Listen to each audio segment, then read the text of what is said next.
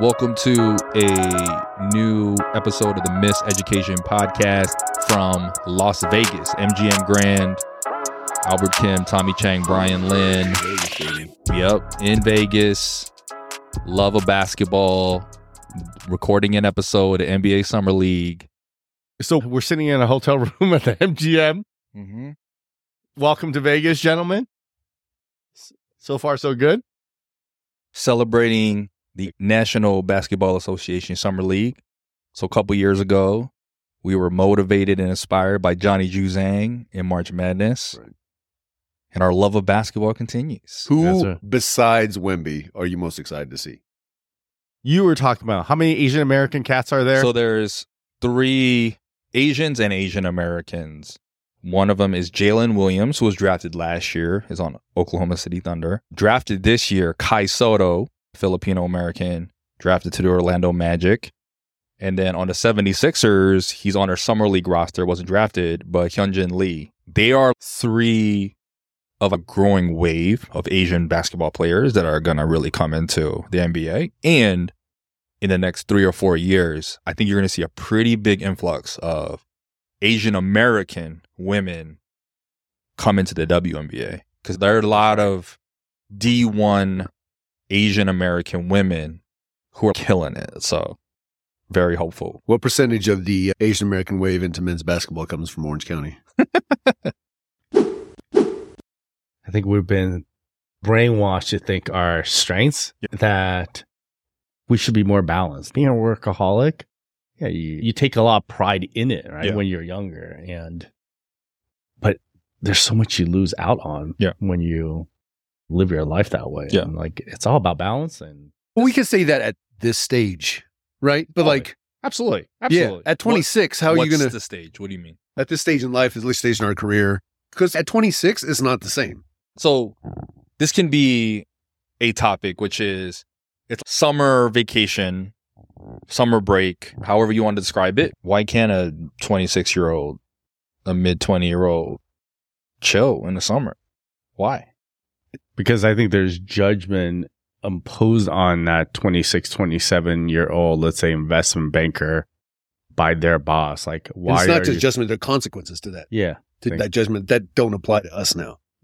Right? Like, the bottom line is we still live in a capitalistic Sure. society. And so there's decisions that we can make now that if we had made it 26, there'd be consequences to. Mm-hmm. And there's this, you are looked up by your peers and by others, right? When you're a workaholic. I think at this stage, I could care less. Is that just age, or it's because you've hit a certain level in your career and life? I think part of it is that I don't want my identity to be dictated by how hard I work in my job. Like, I want my identity to be dictated by other things, or I can have multiple identities. And I think when you're 26 years old, I get it. You're racking up your accolades. You're racking up your experiences on your LinkedIn page because all that stuff matters. But in the long run, I think what this book, it's this Arthur C. Brooks, he's the author from Strength to Strength. What he argues for is you get to a certain point in life, biologically, you just don't function the same way as you did at a younger age. You can't. And so you've got to look at other sorts of strengths. So you're moving from one set of strengths to another set of strengths. But isn't that to some degree the thing that we're trying to rally against, which is when you're young, hustle, burn the fuck out, right? That's what a lot of young, particularly Asian people struggle with, is they hustle. And at some point, they just they burn out. I actually, are you going to tell a 26-year-old not to hustle? No, I'm not. I just feel like I'm not either. Eat, pray, love. Eat, pray, love, bro. Eat, pray, love. Look, what's the NBA analogy for this? Right? You're a young player. You got to go hard. All the extra hours, all the... Yeah. And you get to a certain point, you're going to go over, you're going to do the turnaround jumper. You're going to push off, do the turnaround jumper, and that will be your play. You're not going to drive to hoop. You got to rack up those XP when you're younger, like in everything. So, yes, if you are on the all-star, all-NBA team Trek. But if you're not, you know what I mean? How many people I keep saying 20, I don't know, whatever reason we're stuck on this 26, but how many 26-year-olds are going to go, yeah, I'm not on that track? Immediately know that. I think there's a lot. Really? Yeah. I think there's a lot. I think there's a lot who are not necessarily, my career is not going to get to a certain place. I think there's a lot who are like, I don't like this. I don't like the hustle. I don't like the grind. I don't want my life to be this way, but my family, my elders, my mentors, other Asians are telling me this is the path and telling me to hustle when I'm young. And so they just do it. But I feel like there's a lot of folks who are just like, not necessarily tied to their trajectory, but just, this is a lifestyle I don't particularly enjoy. Yeah, I appreciate that framing. I think for me, it's more about the pushing people to try to figure out what it is, what's true to them, which could be that, which could be the hustle, which could not be. Because for me, we've talked about it on this, I just spent too much of my life not allowing myself or not feeling like I could decide what was right for me, where if with a different path, I might feel differently about it now. But only having my own experience, just left to my own devices at 26, even at 30, I don't trust that I would have found my way to, I would have been able to acknowledge this is my lane and I'm going to do what I need to do to like succeed in this lane. That wasn't my experience. And I don't know how I would have done it if someone had given me those words and given me that power. Like, yeah, you can choose. Like, is this true to you? Is this true to you? I don't think I could answer that. Do you think if you, even at a young age, even starting middle school or upper elementary, you were given a lot of choice and given a lot of feedback for those choices? When you got to college or when you're in your early 20s, would you have been better equipped to make those decisions? I can't answer that because when I think back to those times, we've talked to a lot of guests here who were like, as teenagers, I knew already this is my passion. I'm going to find a way to do this. They may not have known exactly what they were going to do, but there were certain things that were clear to them about what they wanted. I did not have that. And looking back on it, maybe I would have found it under different circumstances, but I didn't. And the circumstances under which I grew up didn't necessarily nurture that anyways. And so it's hard for me to say, well, if only my parents or my teachers or whoever had done this, then I could have done that. I can't look back at it and say that would happen. Even in that sort of perspective, we're still talking about kind of the end destination, right? Did I know where I wanted to be or where I might end up? But I think my point is less, I think at any age, how sure can you be about where I'm going to be 10, 15, 20 years from now? It's less about that. It's more just like my relationship to the journey that I'm going to take on whichever path I'm on. And I feel like there's the old immigrant Asian mentality, which is just hustle yourself to death. That is the great sacrifice. You hustle yourself to death. And then those of us that are children of immigrants who've benefited from that, we see it, we honor it. Some of us deep down have, or maybe not that deep down, have trauma from it, have a love-hate relationship from it. A lot of us don't want to perpetuate it, but we do. And so what I'm saying is like, then for the generation coming behind us, it's like, yeah, y'all, like, actually hustle yourself to the bones, hustle yourself to death, no matter what the destination is. I feel like that relationship is different. What I'm saying is, I don't think we live in a culture or an economy where everybody can just be about the journey, or everybody will just be about the journey. I don't think the journey is certainly not the norm, but I don't think it can be the norm. And I don't think it's a desire for a lot of people, or like what a lot of people will allow themselves to open themselves up to. Like the journey idea, I feel like that's still the push that we get a lot culturally. You watch these shows where people are coaching, Queer Eye, right? And Karamo is always trying to talk to people about focusing on the journey. And there's that step back, and there's the value of stepping back and appreciating the journey once you've been through some shit. Yeah. But I don't think we live in a space where from an early age, we can just say, focus on the journey. Everybody's about the journey, and that's going to yield success or happiness. The American identity was founded on Puritan Calvinist ideals, Yep. which was all about work your way to heaven. Like it's hustle, hustle, hustle. And our economy is designed in that way. Our systems are designed in that way. We are addicted to work. Christianity is still the dominant religion here. Yeah, but it doesn't have the same but it's still the dominant religion. I agree on that point, but I disagree on that being the fuel for a lot of Asian folks, because for us, that doesn't come from Christianity. That comes from Confucius, from the Confucian system. There it is. There could right? be. Because I think it's everybody drink. probably a Right. little bit You of got all to that. But it's like the you get what you put in mentality. Do you think that's why for many affluent Asian immigrants, the system in America makes sense to us? Yeah. We've joked about this on previous episodes. It's the illusion of meritocracy in America for a lot of Asian immigrants is like, oh, we've been doing this shit for thousands of years. Y'all can't do this better than us. Right? And so I just need a good test score? Bet. Easy, right? That doesn't come from affluent. That's just baked into a lot of particularly East Asian cultures where their whole schooling systems are like, you in high school take one test and that whole test basically dictates where you go for the next 10, 15 years of your life. Oh, it's the rest of your life. Right. So it's your career. Yeah. But at what point do we actually begin to explore an alternate path? Like, how about your experience? Because you're raising a daughter that, based on what we've talked about, you want her to view the world very differently. and she does. Yeah. It's wild. My wife and I talked about this the other day. So we went on vacation, and since we had a kid, when we go on vacation, it could be local or it could be wherever, it's just easier to go to a hotel that has a kitchen, right? Like when you have a kid, it just makes everything so much easier. And so they're not necessarily super fancy places, but they're suites or villas that have a kitchen in addition to the hotel room.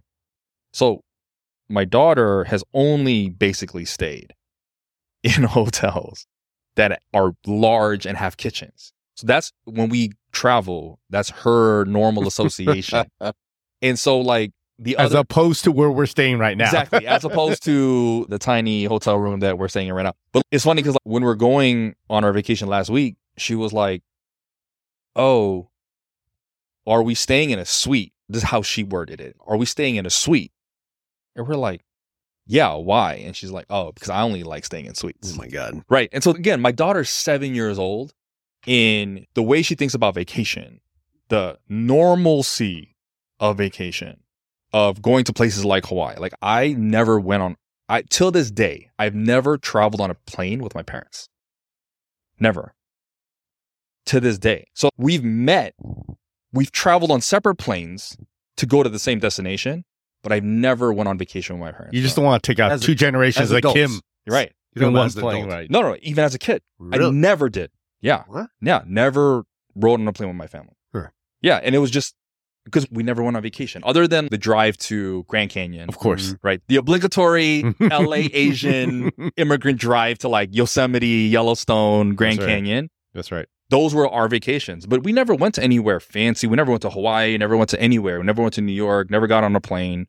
So that my daughter has already been on planes thinking about, oh, I only like to stay in hotel suites. For her, going to Hawaii is like a normal thing. I feel very good, and it terrifies me because it's so different. And so that's the thing. When she's older now, how much of hustle culture do I want her to participate in? That's an open question for me. If she's 21 years old, she's a senior in college, and she comes to you and says, I don't know what I want to do. I just want to spend a couple of years trying to figure myself out. Yeah. For you, you're going to support her? Yeah, I think the process will be my initial reaction, fueled by soju and my ancestors' fury, will be, no, you cannot. You absolutely cannot. But then after that moment, I'll be like, okay, what's actually best for her? Yeah. And yeah, if I have the means and we're in the circumstance where we can support something like a gap year or a trip. Or if she's like, oh, I want to go back to Korea. I want to live in Korea for a year. I'm like, how can I say no to that? I would have loved to have done something like that when I was younger. And I couldn't. That was never even an option. I didn't even volunteer it. So the conditions under which she's deciding to take some time would matter. Yeah.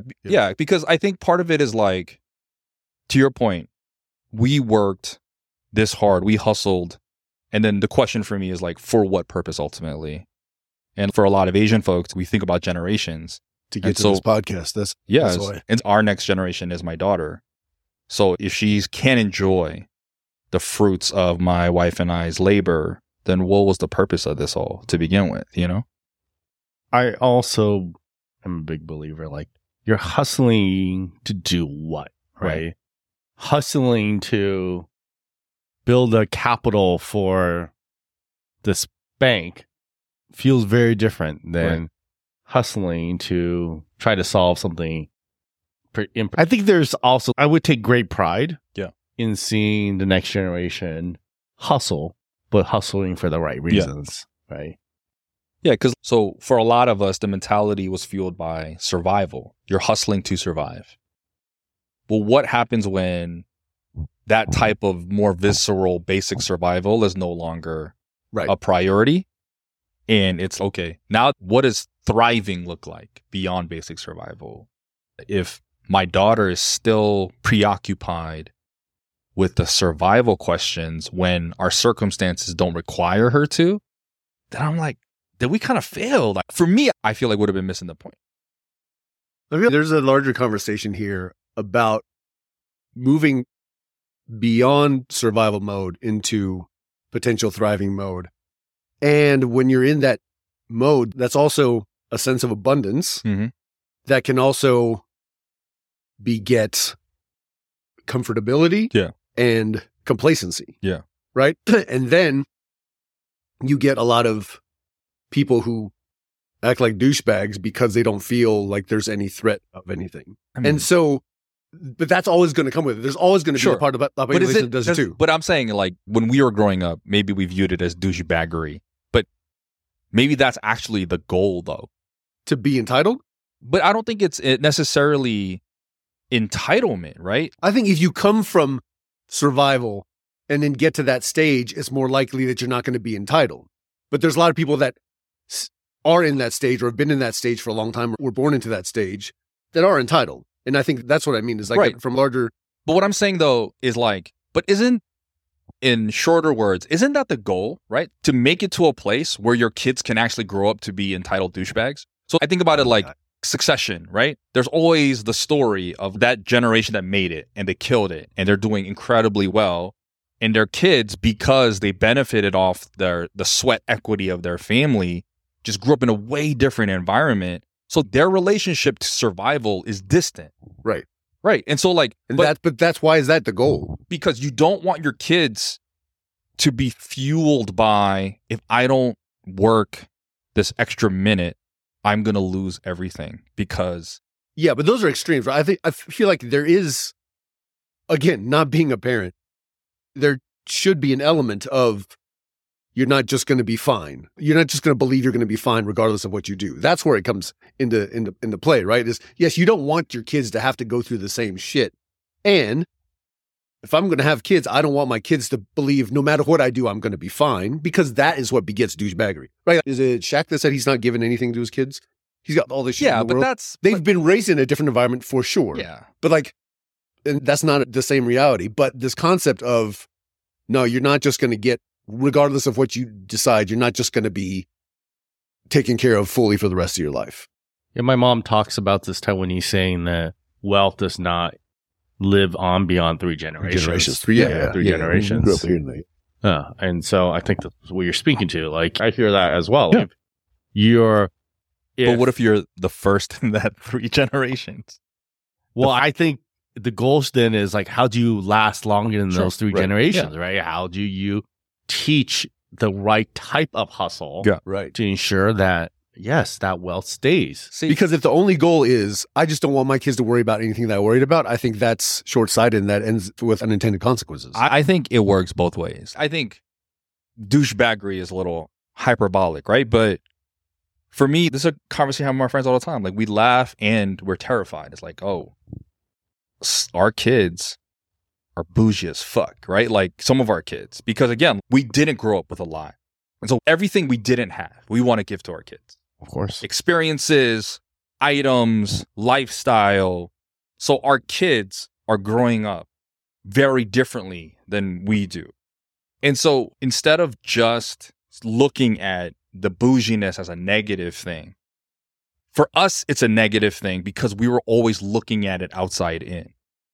But for our kids, there's also a freedom and a creativity and a something else that we honestly don't really know because we didn't live it, that they are going to extract from their lifestyle. Mm-hmm. And so I'm not saying that I'm like fully on board with there needs to be a whole generation of bougie ass Asian kids. Not saying that at all. But what I'm saying is, like, I feel at the same time as an older generation, not the immigrant generation, but the next from immigrant generation, we're trying to do both things at the same time. And it's not clean. It's not easy, Sure. you know, and we're, in a lot of ways, I could see trauma from the immigrant experience that a lot of us are living out. I want to pass down the lessons of the immigrant story. I don't want to pass down the trauma of the immigrant story. You know what I mean? Saying. I think as you're talking about it, it's more clear. Yeah. What I'm hearing is you want her to feel like, look, there's a lot of possibilities I have. Yeah. I do not have to hustle just to survive. Right. If I choose to hustle, this is what I'm going to hustle for. Yeah. Like, you are providing her sense. opportunities and choice and empowerment. Very different from being a douchebag. That's right. Thank God we have like 300 consistent listeners, because if we had a lot more, some of our messages could be easily like No. misinterpreted. No, I contend if if our generation, if we were to have convening of all the parents and we were like, yo, let's just keep it all the way 100. How many of your kids are bougie? Everybody will raise their hand. If they didn't, they'd be lying, man. Come on. All of our friends who have kids, we see them on Instagram. We see them on Facebook. The experiences that they're having, the vacations they're taking, where they're living. It's like, those are all great things. Yeah. But their kids are growing up way different than when they did. It's such an interesting Right. point. So again, for me, I don't wear that as a badge of shame. Oh, my daughter has bougie tendencies, because that's exactly what I worked to give her. Yeah. So I can't be like, oh, I'm so proud. I'm so happy that you think about this, and I can't hate it at the same time. You know what I mean? Like, it doesn't work. So true. From the ages of like 6 to 18, my dad took me to like 3 baseball games. And my stepdaughter and I went to 20 Dodgers games a year. Yeah. So it's like a different level. They get to experience so many more things. And were they like, what is that going to do for them? Yeah. Yeah, it isn't. I'm still sitting on this idea of I don't want my kids to experience any of these things I had to experience. Like, I had to, the negative aspects of it. Because it's not the first time I've heard it, but in light of recent conversations with friends who are parents in this conversation, it's sitting in my brain, because there's part of it that feels like I understand the idea of it. And maybe it's the execution of it that matters, because I've definitely heard it from other people when they say, I don't want my kids to worry about anything that I had to worry about. That feels a little like when we talk about you running away from something instead of running towards something. Yeah. And that's less about learning about my kid and how do I set them up to go the direction they want, and more about everything is about their existence not being what mine was. That can also be short-sighted or narrow-minded. I think up until that last statement about it being short-sighted or narrow-minded, because so I feel like one thing that I see on socials, and I've seen it amongst friends, it's like a lot of Black people talk about, I am my ancestors' wildest dreams. Sure. Yep. Right? And that is a legacy spanning back, way, way, way back. And I feel like in the particularly Asian immigrant community, there's a very similar sentiment, except no generation has yet to own, I am that dream. You know what I mean? So it's like we're always still moving towards the generation that is the dream. For me, the question is, which generation actually gets to claim, I am that dream? So it's like, why does it have to be? Like, it's the whole 99 ranch thing, right? 99%. Is there ever actually 100%? Is that an actual goal? But what I'm saying is that who gets to claim it? And for me, the question is, why doesn't my daughter get to claim it? Like, my parents moved here from Korea. They gave up everything to come here to make a better life. They envisioned a life. That life I did not experience. That life that they dreamed of is what my daughter is experiencing. So for me, then, it's like my daughter is my parents and their parents' wildest dream. She is the manifestation of their immigrant journey. So every now generation that follows my daughter is a continuation, right? It just can't be this perpetual searching, like, nope, it's not me, it's not you, it's not the next, right? Like, we can't just be this continual hustle. At some point, somebody should be able to claim, like, yeah, what my ancestors dreamed about. This is it. Yeah, this is what I'm living. I think that's where you're hitting on it, on where, like, I think we operate fundamentally differently. Because for me, there's a discomfort with the idea of I've arrived, because to me that necessarily leads to complacency of, like, then what am I going to work toward?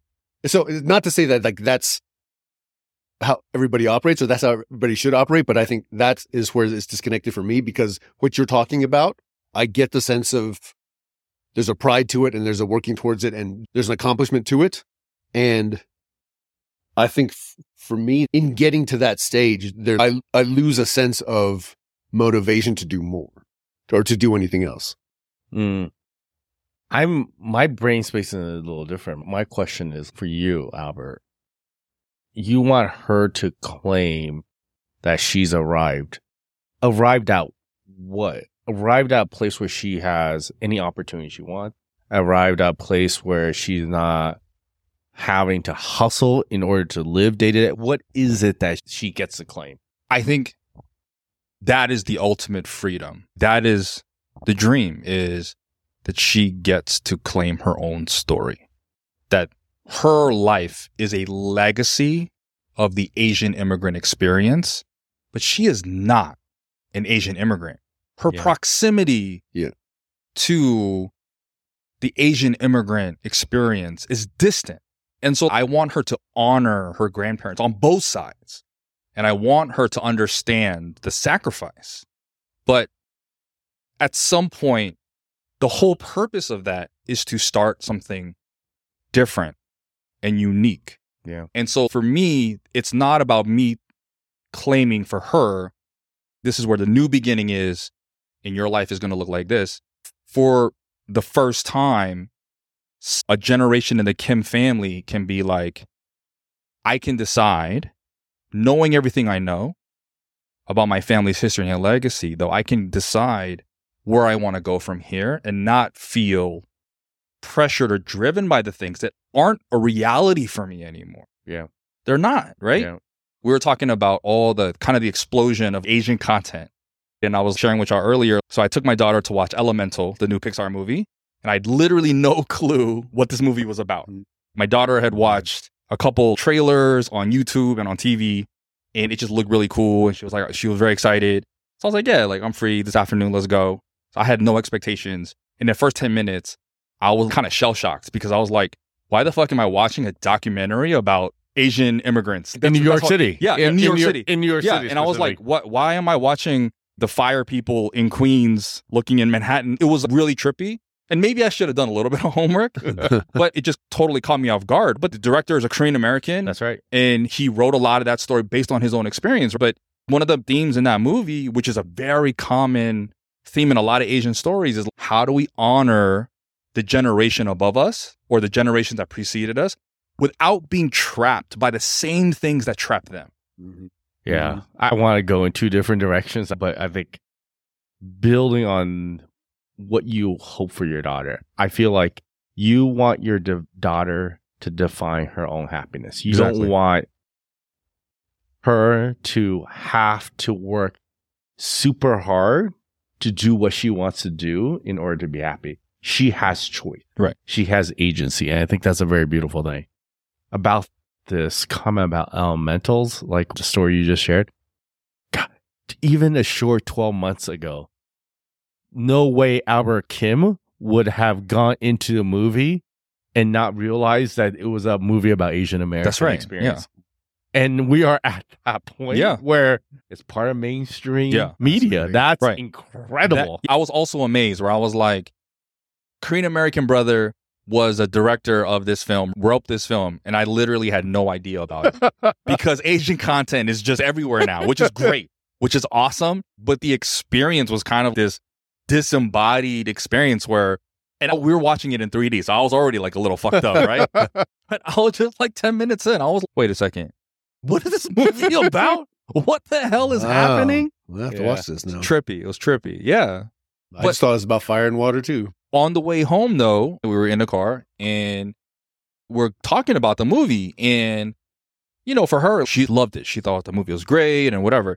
And I was explaining to her, you know, Harmony Harabuji, grandmother, grandfather on both sides, that was their experience. They came here. It was also like the movie is very much a father-daughter movie too. And so there's these themes, and I was sharing that with her. And she's 7. Some she can process, some she can't. But I was like, I don't want her to be burdened by her grandparents' sacrifice. Yep. Like that just, again, that resonates. I'm dealing with that. My wife is dealing with that. Does my daughter, does she have to keep it? Does it have to be a burden? Can there be appreciation of it? Or would you rather it just not be part of it? No. The acknowledgement and appreciation of the history.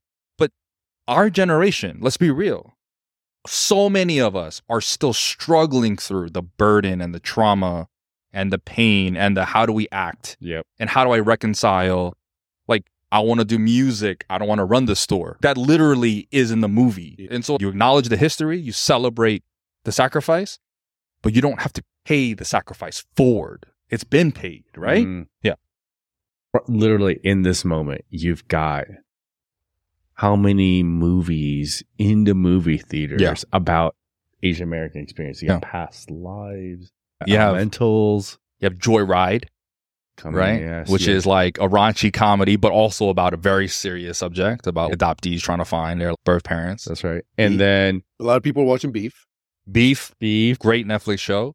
You've got Warrior, right? You got American Born Chinese. A lot of content out there. Kung Fu still is going. Crazy. Yeah.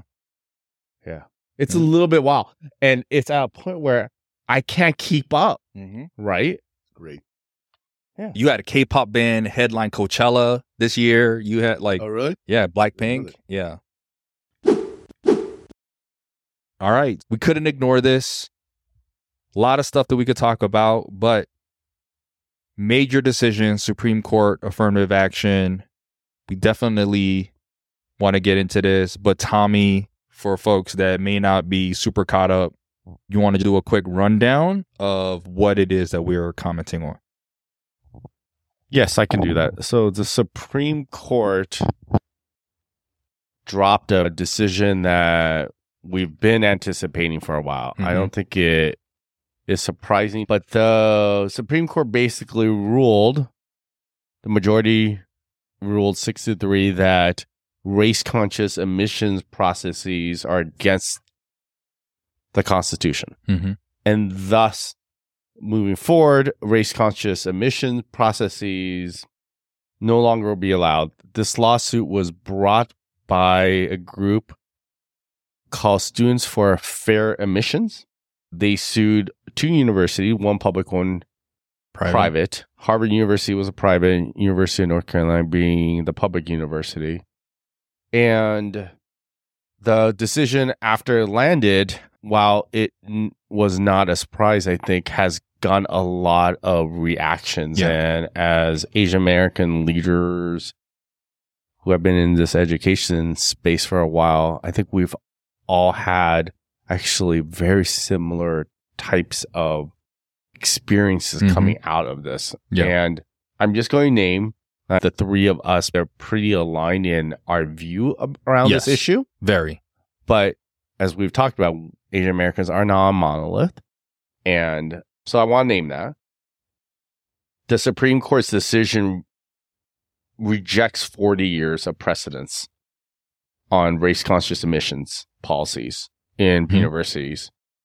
And for Asian Americans in our space, this has been really painful. I'm going to name specifically why it's been very painful. And I think this is where I want to dive into. I've had experiences over the last week where Black colleagues and Latino colleagues have asked me, Tommy, where do you stand on this issue? And it took me by such a surprise because I've been pretty clear about this issue. I've written about this publicly. I believe that race-conscious admissions has a place in 2023 in America. I think it's still important. Yet, colleagues of mine have asked this question. And while my response to them isn't surprising, the fact that they asked has taken me aback. And a number of Asian American friends have also had very similar experiences. And I think that's why it's so important for us to talk about this. So I think a big part of that, and we should just name it out in the open, is that in the coverage of the decision, Asians have been used very front and center as a wedge between communities of color and white people.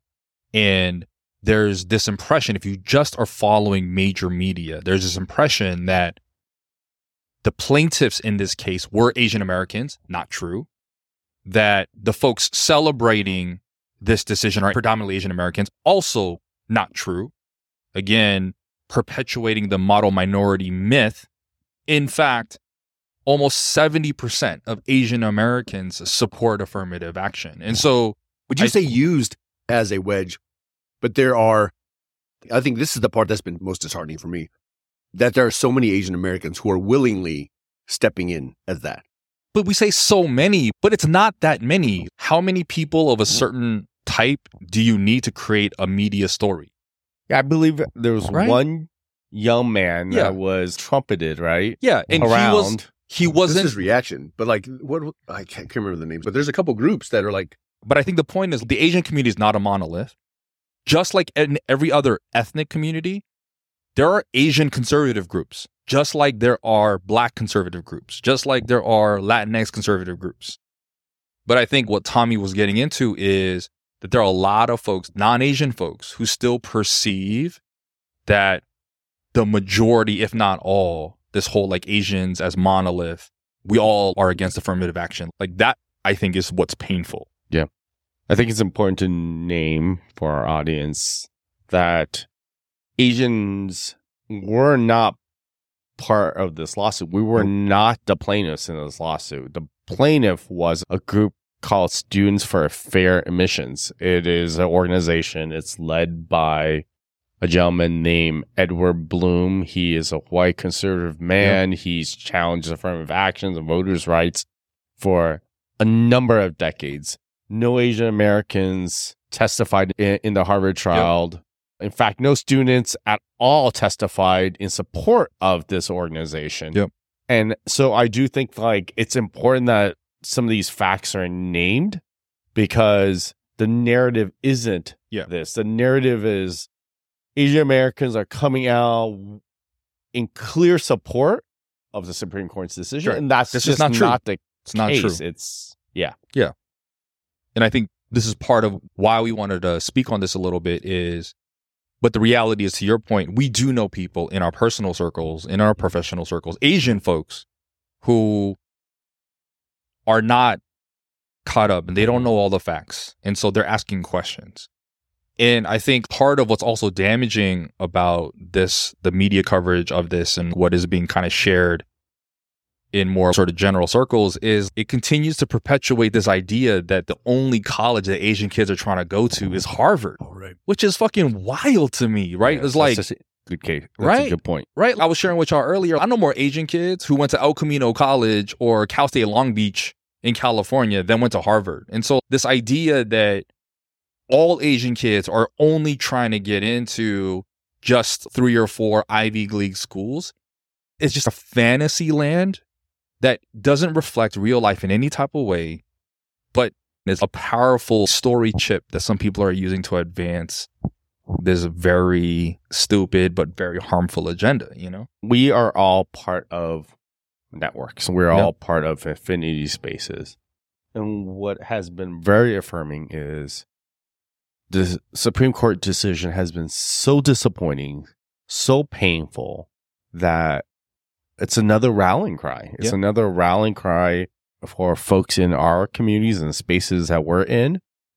Because I think about the world we want to be, right? The world we want our young people to be in. And I will say to Asian American parents who may be questioning whether this is a good decision or not, if your child is blessed enough to go to Harvard, do you want your child to go to Harvard and be around a group of folks who had exactly the same sort of lived experiences your child has? Right.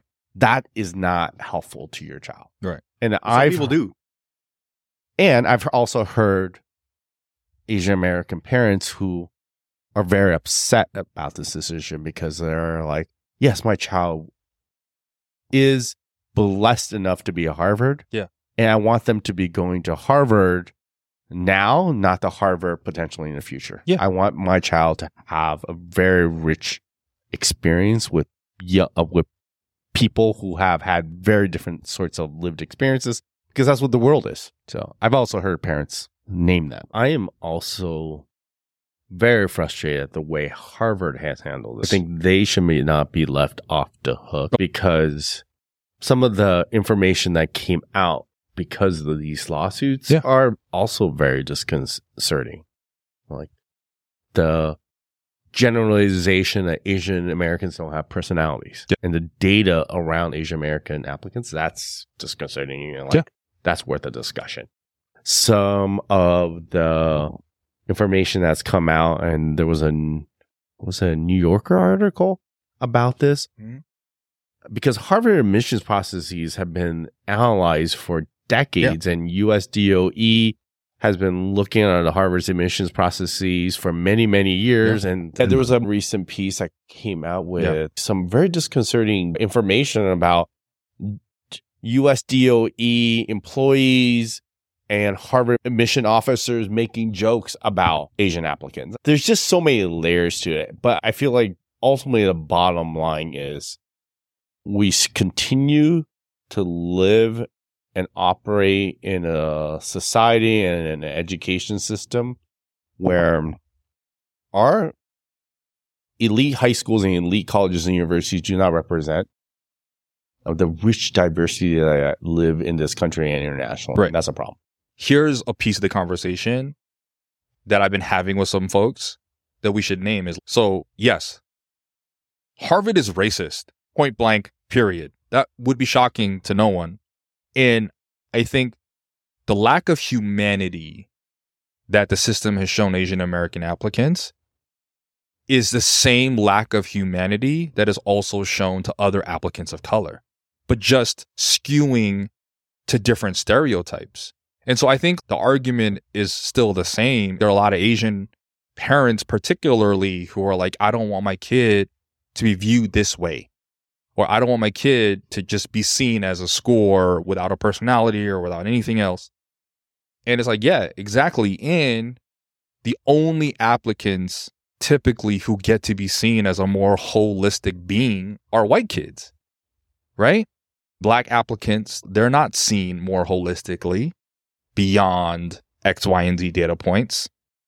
Latinx applicants, Asian applicants, right? So fill in the blank. So I feel like we all are suffering from the same phenomena, but they're just manifesting in ways that are unique to different communities. And I've heard Asian people be like, see, there is data that supports the discrimination. I was like, yeah, but it's not discrimination isolated from all other forms of discrimination. Oh, that's right. Right? Let me ask y'all both this. As we shared when Tommy first started talking on this topic, we are aligned in our support for the affirmative action policy. And in our space, professionally, let's be real, we are kind of like in an Asian liberal progressive echo chamber of sorts. But there are folks who listen to this podcast people that are maybe in our professional circles, but more likely in maybe some personal circles, Definitely. who are not necessarily super conservative, but are more moderate, or people not in education or who don't keep up with the latest around stuff like this. And so the question I want to ask y'all is, what is your advice for folks that are maybe on the fence who are trying to understand, how should I feel about this? What do I really need to kind of index on to really make sense of what's happening? How do I make sense of this? I am a interpersonal learner. And so I always tend towards ask the people you know and you trust, because if you ask enough people, you'll find people that have, if not like completely disparate opinions, you'll find a range of opinions. Sure. And so talk to the people you know and trust first and get their take on it. I feel like that's the place to start, because that'll give you ammunition for what you want to learn more about. Mm-hmm. And then you can go to people that are maybe experts or literature or whatever. But that's, to me, the easing into the pool is at least talk to people that you know and trust to get a sense of nuance. I would say a couple of things. I think number one, really dive into the case itself and some of the arguments in the case. I think in addition, take a look at some of the articles that have been written about the lawsuit. So earlier I talked about this New Yorker article. It's titled "The Secret Joke at the Heart of the Harvard Affirmative Action Case." And really it is an article that's stunning, because it talks about a federal U.S. Department of Education official who was joking with a admissions officer with the admissions department at Harvard about the general attitude towards Asian American applicants. And it's very, very disconcerting. So I think that's one thing. I think some of the polling data around the Asian Americans and their support of affirmative action or race conscious admissions processes is also interesting, because depending on what ecosystem you're in, you may be like, you're obviously overrepresented in a particular perspective. But some of the polling data that has been done, if you take a look at aapidata.com, you will see some of this data. Asian Americans are not a monolith. When broken down by ethnicity, you can see that there's wide disparity about what ethnic groups support race-conscious decisions. And so, for example, there was a poll done in 2022. The question in the poll was, do you favor or oppose affirmative action programs designed to help Black people, women, and other minorities get better access to higher education? Koreans, 82% favor. Chinese, 59%. Right. That's a pretty wide range. And this is 1,564 respondents. Right. This is not like calling up on a straw poll, 300 people are responding. No, there's a critical mass of people who have weighed in on this. And I think one of the things that a lot of Asian Americans whose ancestry or their immigration was post-1960s, they don't realize affirmative action was critically important to making sure Asian Americans were represented in higher ed. Yep. One thing I would love to just tell our audience, by the time this episode drops, there's a group of Asian American educators from all across the country who have all co-written a letter. And the letter is titled, "We Support Affirmative Action and Believe in Race-Conscious Admissions." And we'll drop it in our episode information. Yeah. But inside are a number of links to articles and citations that we have been talking about. And so if listeners want to go back to the data, they'll be able to see it. When I ask y'all, like, what should we do? The response, particularly the response that Tommy gave, I'm like, come on, Tommy. Can't be like, you should read more articles. Like, I mean, that works for a certain crowd of Asian people. But a lot of Asian people are like, no, I don't want to read more shit. I'm listening, so I don't have to read. Tommy's really like, you should dive into academia. Yeah. He's like, you should look at this data report. Now I'm like, no, some people are listening to us, so they don't have to read. Albert, I need to voice over the data for you? Please investigate the Pew Research. So that does it for this episode of the Miseducation Podcast. Thank you for listening. Thank you for streaming. Thank you for downloading. Till next time.